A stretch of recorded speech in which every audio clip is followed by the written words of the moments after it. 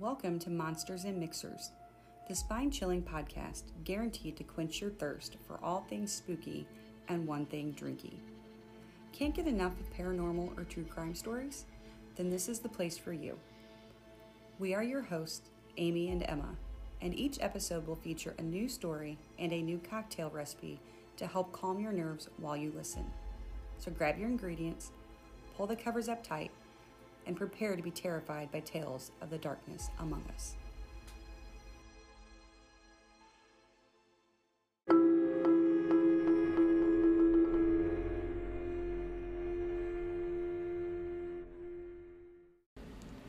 Welcome back to Monsters and Mixers. We are your hosts. I'm Amy. And I'm Emma. Thank you for joining us today. We are super excited to announce that we have officially hit our 1,000th download a few days ago. Shout out to all of you guys for your amazing support. We are honored to have you listen to our humble little podcast. Thank you so very much. Many of you probably remember last month when I did a Facebook Live from outside the Ursuline Convent in New Orleans. That was the day before I got the terrible COVID plague. During the video, I promised to bring you more details in a podcast down the road. Well, today is officially down the road. However, I'm not only bringing you the Ursuline Convent story, but a few other tales of vampires in New Orleans. And actually just one other tale and then some true life little tidbits that Emma and I are going to talk about. For those of you who do not know, vampires are my absolute favorite monster out there. Some might even say that I'm obsessed. Yeah, they're probably up there for me too. Just like every movie that has to do with vampires is usually awesome, even if it's horrible. Yeah, they're my favorite monster subculture, I guess would be the best way to The first scary movie I ever watched was The Lost Boys, and from there on, it just pew, kept on going. Yeah. The Lost Boys still to this day, I think, is my favorite vampire movie. Yeah, that and probably Interview with the Vampire. Interview's great. I think I like Lost Boys more though because it's so cheesy, and Interview's very serious. Yeah, Lost Boys is cool because it, combines the stupid, 80s subculture of, punks and, weirdos, and then you have actual vampires. If you have not seen it, you need to. That's a cult classic. And we have to forewarn you, there is a ridiculous scene where they're at the Santa... They're at the... I can't remember what town it is. I don't know, Santa some town somewhere. in California. And they're at the pier, and this guy's playing a saxophone. Those of you who have seen it know exactly what I'm talking about. And those of you who haven't will know once you watch it. He's an incredibly buff, super huge, oiled up, sweaty man. And recently we were interested in where he has gone in life. And if any of you are familiar with who that is, he is still doing that. He goes to clubs and bars and he plays his silly little saxophone tune, and that's all he does. He still wears the pants that are cutting off his circulation. That's not all he does. He also gyrates and oils himself up a lot. It's quite a scene. It's ridiculous. Yeah. But if you haven't seen it, watch it. It's super great. I am really excited for these stories because, like I said, vampires are my favorite. But before we get to that, we have to talk about today's drink. If you are new to us, go back and listen to our other podcasts for sure. But just to give you a little background, every episode that we do, we feature a signature cocktail. And we try to find something that either goes along with the subject matter or that comes from the area that the podcast takes place, or the material that we took from there. And since we've already done a New Orleans episode before, we used a New Orleans recipe that we didn't really like. It was that rum brandy milk punch. Yeah, that brandy milk punch. It was heinous. It was our first episode, and neither one of us really cared for that. And it really launched us into a horrible chain of milky drink events that neither one of us want to go back down that road. No, if it's not a White Russian, I do not want it. No. So we decided to go with a corny and hokey but very obvious choice for today, and that is the classic Bloody Mary. So I am loving life right now. Yeah, we've already made ours because there's a few extra steps when you make a Bloody Mary, but it is one of my favorite drinks ever. It's kind of weird to be drinking it at 7 p.m. Usually not the time in which someone consumes a Bloody Mary, but I'm not mad about it. It's definitely a good hangover drink if you go out and have a little too much fun on Saturday. Wake up, make yourself a Bloody Mary, and you can recover. One of our top fans on Facebook commented and said it's also one of her favorite drinks. So, Chloe, I hope you're having a Bloody Mary while you listen. She also is the type to go into a bar at 10 p.m. and order a Bloody Mary. True story. I've been there with her when it's happened. No shame. I know. So, Bloody Marys. Really easy. If you are not familiar, you just need some tomato juice, or you can just buy Bloody Mary mix pre-made and some vodka. And Emma and I also put some Worcestershire sauce, salt and pepper, some things just to kind of dress it up, and you can tailor it to make it spicy if you like spicy. You don't have to. Mm-hmm. If you're not into drinking alcohol, you can make a Virgin Mary, where you just mix all the ingredients but leave the vodka out, and it's also really tasty. Mm-hmm. I like to put hot sauce in mine, but we got the pre-made spicy Bloody Mary mix, so I didn't do that this time. But I recommend adding pepper or something in there, just so it adds a little flavor to it. I did put some pepper in ours. Yeah. Oh, yeah. I know. But you said you don't have to, but you should. I could actually use a little hot sauce in mine, but I didn't want to get heartburn, so I actually pathetically have my antacid sitting here because heartburn is my not good friend these days. Nemesis? It's like everywhere. It is my nemesis. Is that what you were looking for? I wasn't looking for that. I was looking for something else, but it wouldn't come. My foe. It is definitely Preying my on foe. your downfall. Yeah. All right, so if you have your Bloody Marys ready, we're going to get into the story. There's really not a whole lot of different information than what I talked about during the Facebook Live. But if you haven't watched that, then this will be all new for you. And I tried to add in a few small details here and there. So what happened was the Ursuline Convent and the Casket Girls happened back in the early 1700s. And I looked, and some places say 1728, others say 1730. It just kind of varies. I've noticed that historically, when things happened that long ago, the records weren't superly well kept. Oh, yeah. So finding an exact date is not always the easiest thing to do. Well, back then they probably weren't thinking it was going to be history, so they weren't like, I'm not going to jot down the exact year that this happened. Yeah. So the King of France, King Louis XV, decided that he wanted to send a group of women to the United States. So he charged the Bishop of Quebec with handpicking a group of girls to sail to New Orleans and marry some French men who had previously traveled there and established residency. The reason why they did this, and the reason it was necessary, is because most of the original settlers from France to New Orleans were men. So the guy-girl ratio was really off. The goal of France was to establish a long-time settlement in America. Of course, that's not possible with just a bunch of men there. And I don't think there were a whole lot of local women really willing to marry the Frenchmen. So after the girls were selected, they were selected aboard the Nouvelle Orleans, which was a boat, and they were really excited and knew that they were going to go on this fantastic adventure, and it was a 6-month-long journey to the New World. And like I said before, spending 6 months on a boat really is hard on the body. It was anything but easy, and many of the girls developed sickness, the kind you would expect for someone to get being at sea for a long time. Or that's what they want us to believe, because the women have some people don't really necessarily believe that they were just sickly girls getting off the boat. We'll just put it that way. The ship arrived on the Louisiana shore, and the women were greeted by an eager crowd of prospective husbands and others from the town.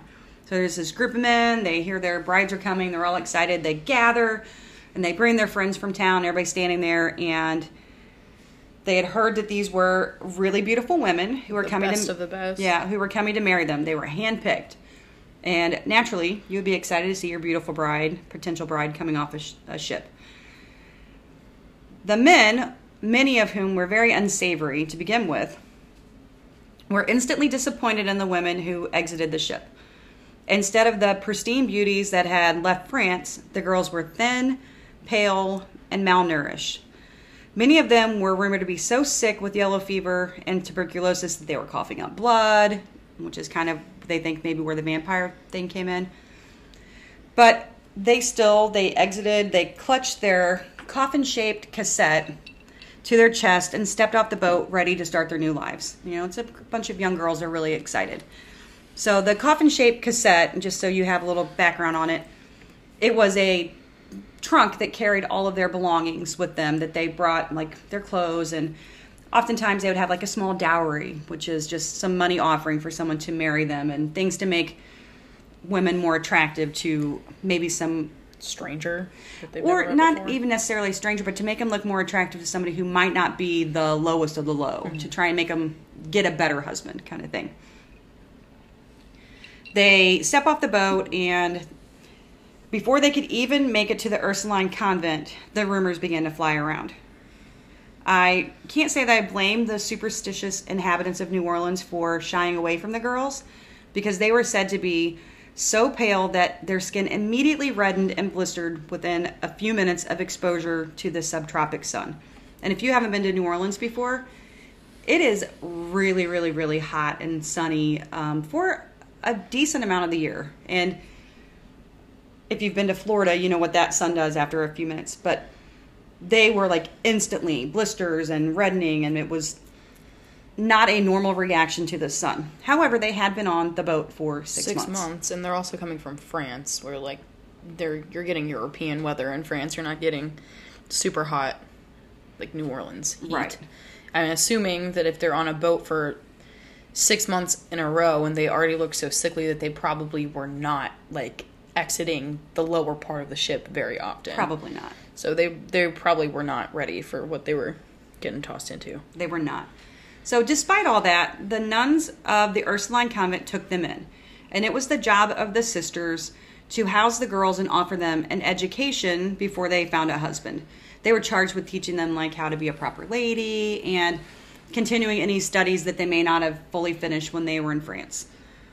The sisters were kind of a little nervous because they kept hearing whispers of pale all throughout the crowds anytime one of the girls would walk through the streets, when they were starting to kind of pick up and pay a little more attention, like, okay, maybe there is something a little weird. But they were sworn to take care of them. It was their responsibility, and they took that very seriously. There were some people in town who even swore that the girls were responsible for the sudden rise in infant mortality. At this time, there was a big spike in infant mortality rates in New Orleans. And there was also many different types of plagues that were traveling through. The 1700s were notorious for awful plagues and illness. You had, like I said, tuberculosis and things. So it is possible. Yellow fever, literally the plague. It is possible that the girls had some of those things and they brought them with them. And when they got off, it could have started spreading and killing people. But that's not what the town was thinking.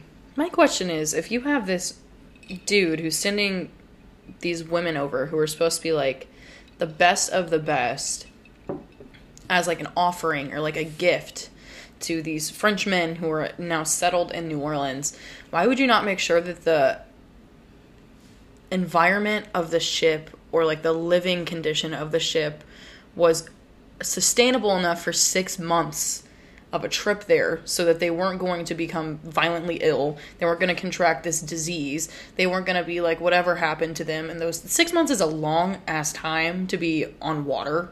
Definitely. Like insanely long time. You would think that they would make sure that the women that they're sending, who they're telling these guys are like the best that they have to offer, would be properly taken care of and not have to face horrible illness. I think the conditions that they were subjected to were just the conditions of traveling by sea. It was one of the only ways to travel. It was the only way to travel from continent to continent. But I don't know, like, I think it's just a hard way to go. Yeah, but you'd probably think that he would like dumb it down a little bit. Like, okay, the women are gonna look like they've been out at sea for 6 months. They might not be French princesses, but they're all what we got. Yeah, and they'll get better looking as you feed them, right. And let them walk freely in the sun. Their sun when they might come out. blister. Their skin might blister in the sun, but it's all we have. And maybe the trip wasn't supposed to take that long. Maybe it was supposed to be shorter, and they had to ration, or I mean, who knows? I do not know that information. So, like I said, the infant mortality rate really rose. And many wondered if it was the girls themselves stealing into homes late at night and drinking the blood of the babies. I'm not sure if many of the babies were found drained of blood, but they were just waking up and their babies were dead. Probably a lot of crib death, I would imagine. Others wondered if the caskets contained a much more sinister presence. Locals were convinced, either way, that vampires were unleashed upon them like a plague, and they were sure the girls were behind the events. Unimpressed by the girls' haggard looks and afraid of them because of the swirling cloud of rumors, the local men treated the women poorly. Some of the casket girls were forced into unwanted marriages where they were beaten and mistreated by their husbands. Others were considered to be so damaged that they were not wed at all and were forced into prostitution. So remember, the King of France had the Bishop of Quebec pick out some of the best girls to move to New Orleans and establish the population.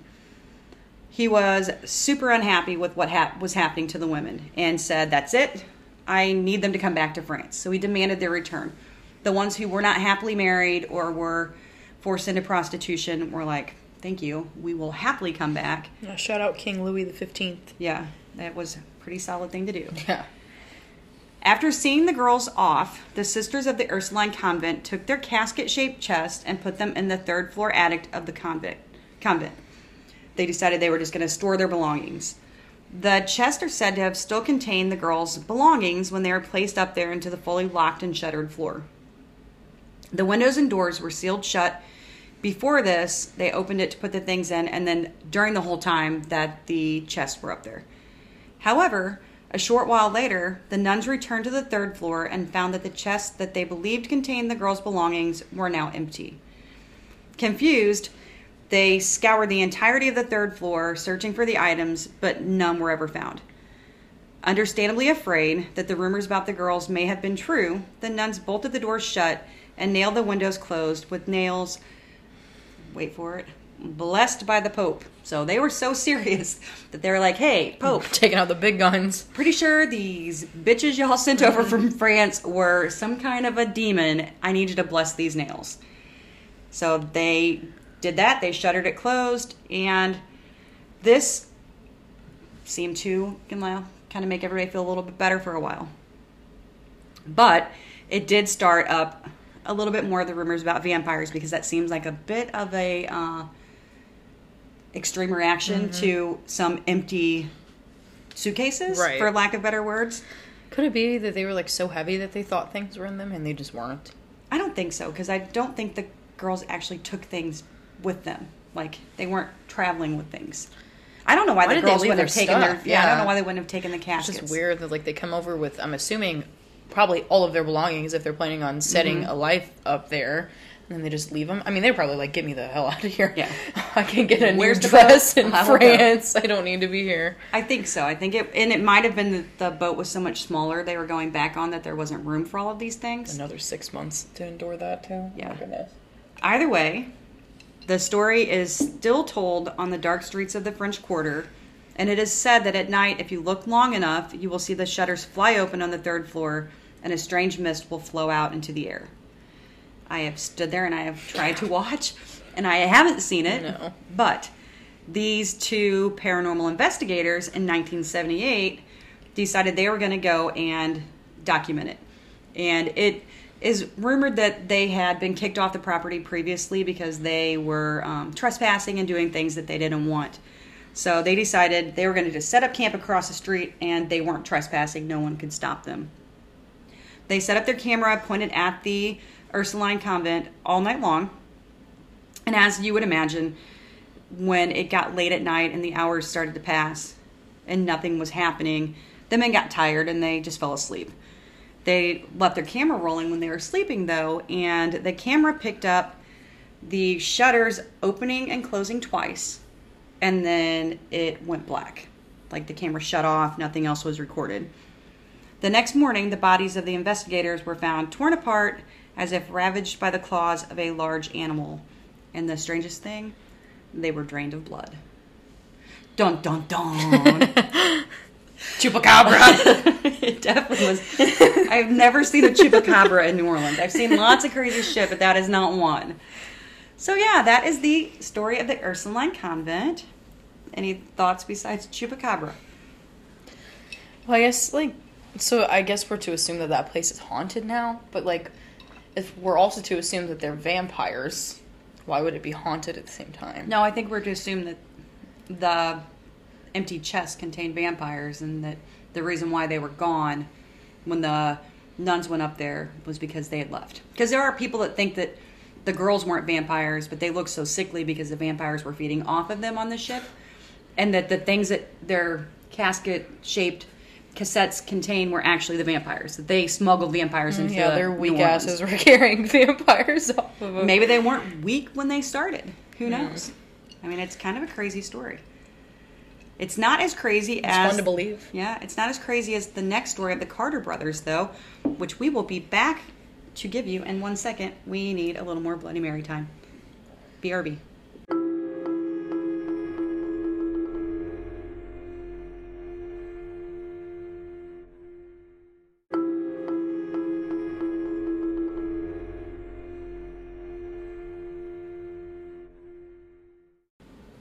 We're back with more Bloody Marys, and I just had to have some Tums because it's not cool, man. What does a Tum taste like with Bloody Mary in your mouth? I didn't do it at the same time.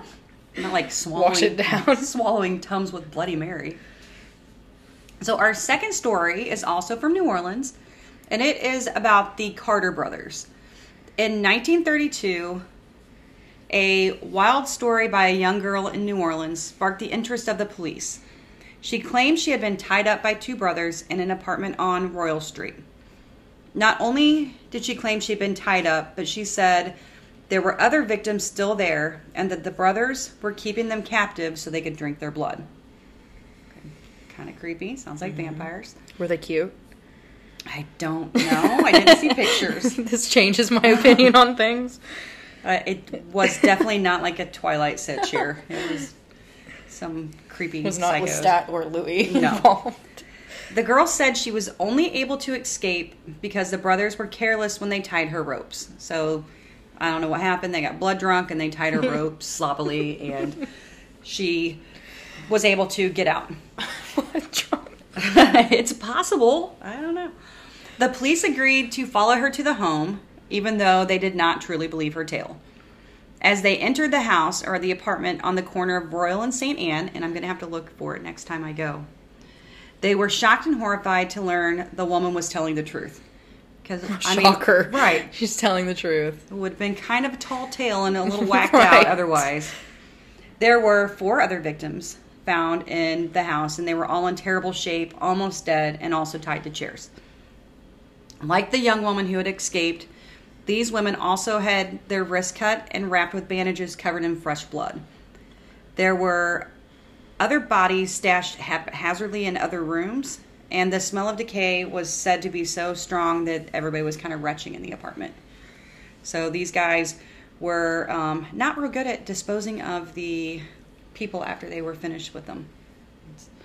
Sounds like a really disgusting place. The other girls all related the same terrible ordeal to the officers. They said that the brothers left early each morning just before daybreak and returned every evening just after the sun had set, which is what kind of behavior, Emma? Some serious vampire behavior. They're gone. Sun's coming up. We've got to go. Yeah, you think they stay in during when the sun's out and leave at nighttime. How do we know where they're going, though? I think the point was they were, like, going underground or something. Like, Okay. well, isn't that what vampires do? No. They're going to their coffins, duh. Yeah, but their coffin should be indoors if they're smart Well, vampires. they didn't know where they were going. They just weren't there They with just them. weren't there. Yeah. So, They're going to work. That's where they were going. possibly, but they stayed up all night long getting blood drunk. Immediately upon arriving at the house every night, the men would take the bandages off the lady's wrists, use a knife to reopen the wounds to the point that the blood would flow freely into a cup, and then they would drink the blood. The women said the brothers repeated the process until they had drunk their fill and their thirst had been suppressed. So they just went from girl to girl to girl, just slicing them open and drinking their blood. Yeah, not exactly delicious. My Bloody Mary looks less appetizing right now, but I'm still going to drink it. Yeah. Once They probably didn't have pepper flakes in their blood. They might have. I wonder. Do you think people like... We'll talk about that later. We're going to talk about real, quote, vampires these days. Once they were finished, they would redress the victim's wounds with clean bandages, which sounds like they were maybe being a little nice, but they were not. Other than drinking from the girls, the brothers did not interact with them. They didn't feed them. They didn't do anything. They were in really bad shape. The women said that they didn't seem to care about their well-being whatsoever. They were simply food to be used until they died due to the extreme blood loss. And then apparently they just stuck them in another room and went about their business. Ugh. Yeah. The cops really quickly realized the men did not know the woman had escaped. So they decided that they were going to set in motion this plan to lie in wait until the brothers returned, which is actually really smart. Mm-hmm. When the duo came back right after sunset, like every other day, the police were able to apprehend them. The brothers' story was that they were vampires, and if they were not arrested, they would have to continue killing because they had no choice. They could not control their bloodlust, and they would just keep going. So it was kind of like one of those things, like, if you don't arrest me, I'm going to keep doing it. The cops are probably like, these crazy motherfuckers. My question is, why would they ever not arrest them? Right. You have to arrest us. Well, yeah, there's 2 dead bodies, 4 tied up girls, and 1 out in the, lobby waiting. So either way, they went ahead and arrested them. They were tried, convicted, and eventually executed, which in this case I think is very warranted. But the story does not end there. Years later, another member of the Carter family passed away. So if you're not familiar with New Orleans, we've talked about it before. It's below sea level, so you can't bury bodies underground. Everything goes into a crypt. Most families have a family crypt, and what happens is you bury someone, I say bury, but you place them in the crypt, and then when someone else dies, you go in and you dump the bones, and you put the next body on top, that kind of thing. When they went to put the brothers in the family crypt, or put the new Carter family member in the family crypt, the brothers were not there. There were no bones, there were no ashes, there was no clothing left over from a decomposed body. There was literally no evidence that they had ever been placed in there. So many people think that the reason for that is because they were in fact vampires and they simply walked out. Because if you execute a vampire by human ways, the typical ways that we execute vampires, if you're familiar with if you're familiar with vampire folklore, that would not in turn kill them. Mm-hmm. So, gotta cut their head off. Yeah, there was literally nothing.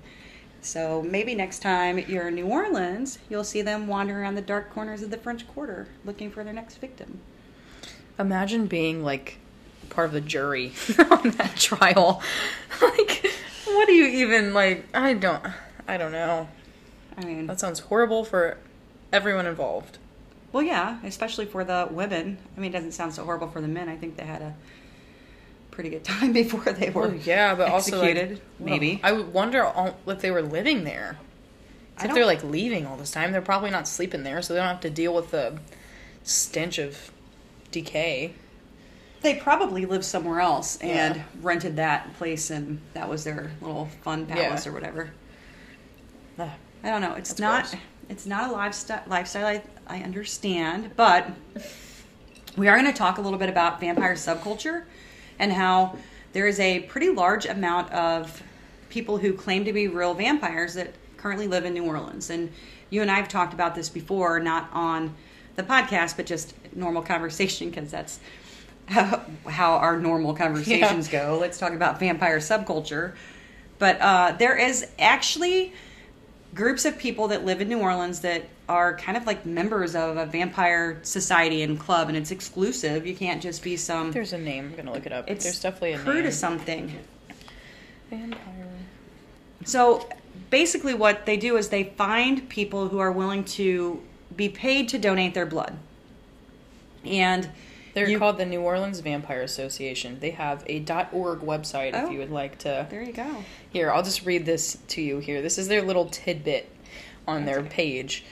The New Orleans Vampire Association is a nonprofit organization comprised of self-identifying vampires representing an alliance between houses within the community and the greater New Orleans area. Founded in 2005, NOVA was established to provide support and structure for the vampire and other kin subcultures and to provide educational and charitable outreach to those in need. Huh. I mean, they got a .org, so they're relatively legit. They have events. Mm-hmm. They do have events, and some of them look really fun. And we always joke about how the party at the beginning of the movie Blade, if you've not seen Blade, it's awesome. It's got Wesley Snipes. But they're in like this club and it's all like oons, oons, oons, oons, and they're dancing, and then all the vampires like get blood sprayed on them from the ceiling. Yeah. Which I think they are actually cool. like, if I remember correctly, are pretty charitable. Like they, for like the big 3 holidays of the year, they will do like food drives and stuff where they'll actually like feed the homeless population. But the only reason that I know this exists is because when I went to college in New Orleans, I was talking to someone that I worked with in my school's library, and she was talking about how she was going to go donate like plasma after school, because if you've ever been a broke college kid, you will try to get money in any way possible, and a good way to do that is to donate your blood or your plasma. And she mentioned to me that there is also a way to make a pretty decent amount of money, and that is to sign up and fill out this form, because these people, like, when we say vampires, like, obviously, like, their fangs don't retract, whatever, they can go out in the sunlight, but they are actually practicing, like, partaking and drinking human blood. And so you can sign up to be, like, one of the human blood bags. Yeah. And they will, like, force you to do, like, an STD test and screening to make sure you don't have, like, any contagious bloodborne diseases. And they will pay you to, like, go to them and let them, like, drink from you. And sometimes you don't even have to sign up to have them, like, physically drink from you, but they can, like... No, they'll, like, put nick your blood, you. Yeah, and like, put it in a cup and things like... But I feel like you'd probably get paid more if you let them drink from the source. Because I think it's more of also a sensual interaction. And I actually read in one of the articles I was looking at that there are some people who consider themselves to be sensual vampires. And they say that they don't drink blood, but they actually harvest the energy from their sexual partners, and that's how they sustain their life force. Like emotional vampires. Yeah, but the lady was like, "Hey, I'm a sensual vampire. I get the energy from my sexual partners." And then there was someone else who said that they are kind of like almost like an empath vampire, where they, like, just being near someone, they can get their energy from them that way. And that you don't sign up for. People just suck in your energy when you're sitting next to them. That does not sound cool. Yeah, I mean, no. Either way, there is definitely a lot of vampire folklore that goes back to New Orleans. We mentioned Interview with the Vampire earlier, and there's a vampire tour you can take in New Orleans. I've taken it. It's really cool and interesting. It's more of a history tour than anything. Occasionally they'll have one of their actors walk by and, dressed in a cape and kind of scare you. It's fun. It's kind of, cheesy, but I liked it. But they took you around and showed you all of the places that they used in the French Quarter to shoot Interview with the Vampire. And that in itself is really entertaining and exciting to me, because Anne Rice, the author of Interview with the Vampire, actually lived in New Orleans for a time, and I'm a super big fan of hers. I think she is tremendously talented, and so it was one of those things too where I really enjoyed watching or looking and seeing where they had filmed that movie, because that movie's really good, and it's got a lot of really cool, historically accurate places from the French Quarter that make you feel like you were transported back into the 17 and 1800s in the movie. There's also that vampire shop, like, in the French Quarter, where the vampire boutique. Yeah, you, like, go in and there's, like, little knickknacks and touristy stuff you can buy. But there's also, like, a room in the back that you're not allowed, like, under any circumstances to go in. You know what I'm talking about? It's, like, blocked off by a curtain, and it says, do not, like, inquire, I guess, about, like, entering there. It's probably some idol or, like, what do they call those? Shrines. It probably has, like, some shrines and offerings and things. Or that's where the sexual vampires are. I don't know. I don't know. It's a cool place. I've never bought anything from there. I have. I bought a book, just a little bitty Vampires of New Orleans book. It's literally like a pocket-sized book, but I liked it. And then there was a point in time when I had officially lost my mind for about a month, where I thought I wanted a tattoo of fang marks. Yeah, I did. I really did. But they had like a little... Say Edward was here underneath it? No, this is pre-Twilight. But they had like little... It was like a tattoo, like those rub-on tattoos, put water on it or whatever. Temporary. Yeah, so I bought one of those and I tried it out on my wrist to see if I actually wanted the... The wrist would be a better spot than the neck. Yeah, I definitely wasn't going to get on my neck. Because people do get those tattoos on the neck, but... I mean, it would not be the craziest thing for somebody who likes vampires as much as I do, but I don't think my job would be very understanding. I'd probably have to wear like a cuff all the You time. just tell them that you got bit by a vampire. You can't cover it up. This is just the mark of the beast. Needless to say, I did not get a vampire bite tattoo because I wish after you would have. That would have been sick. after about 2 days of that on, I was like, this is really fucking stupid. And I took it off. So thankfully it was not permanent. Yeah. Yeah. Would have been cool. I mean, that's what you want to say. During the Twilight era, you would have been freaking popular. Or no one would have talked to me because it would have been like, who is this weirdo? And why does she have the vampire bite on her wrist? I'm not goth enough for that. I want to be that girl. I really do. I want to be that cool, but I am not. I would forever have to have my hair cut in like this spiky pixie and wear like chains. I don't know. No, I think you're overthinking a very tiny tattoo on your wrist that people would probably think was literally just like an actual bite mark from something. Yeah, which is... They wouldn't be like, oh, this freak has vampire fangs tattooed on her. They'd be like, well, dude, what's wrong with your wrist? Yeah, they'd probably think it had some contagious disease on my arm. You have like a tick on your arm. Ew. Gross. I mean, Maybe. it's got my new tattoo idea. Are you going to do it? Okay. Thank God. It's like, don't make my bad mistake for me, No. please. Past my vampire window. Yeah. All right, well, Emma's up next for her story. Not next, like in this episode, but next time we come back. We have some exciting things in the mix, too. We are actually going to go and talk to some local people at the Mineral Springs Mall in Alton, and we'll talk about that in a whole podcast, but it's super haunted, and they're going to let us come in and talk to them about all the cool things they've experienced. I'm really excited. That's in a couple days. We get to do that. So, I don't know, maybe we'll do that next and then do yours. We'll see. We're just kind of going with the flow right we're now. not really on a strict schedule. No, we're just enjoying it. Hopefully you guys are enjoying also. We really appreciate you joining us today and always. Please don't forget to like and follow us on your preferred listening platform. Leave a 5-star review or rating. And please share your stories with us via email at monstersandmixers2@gmail.com or through Monsters and Mixers podcast on Facebook. We'll see you next time when we dive into another terrifying tale and concoct a new delicious drink to wash down the horror.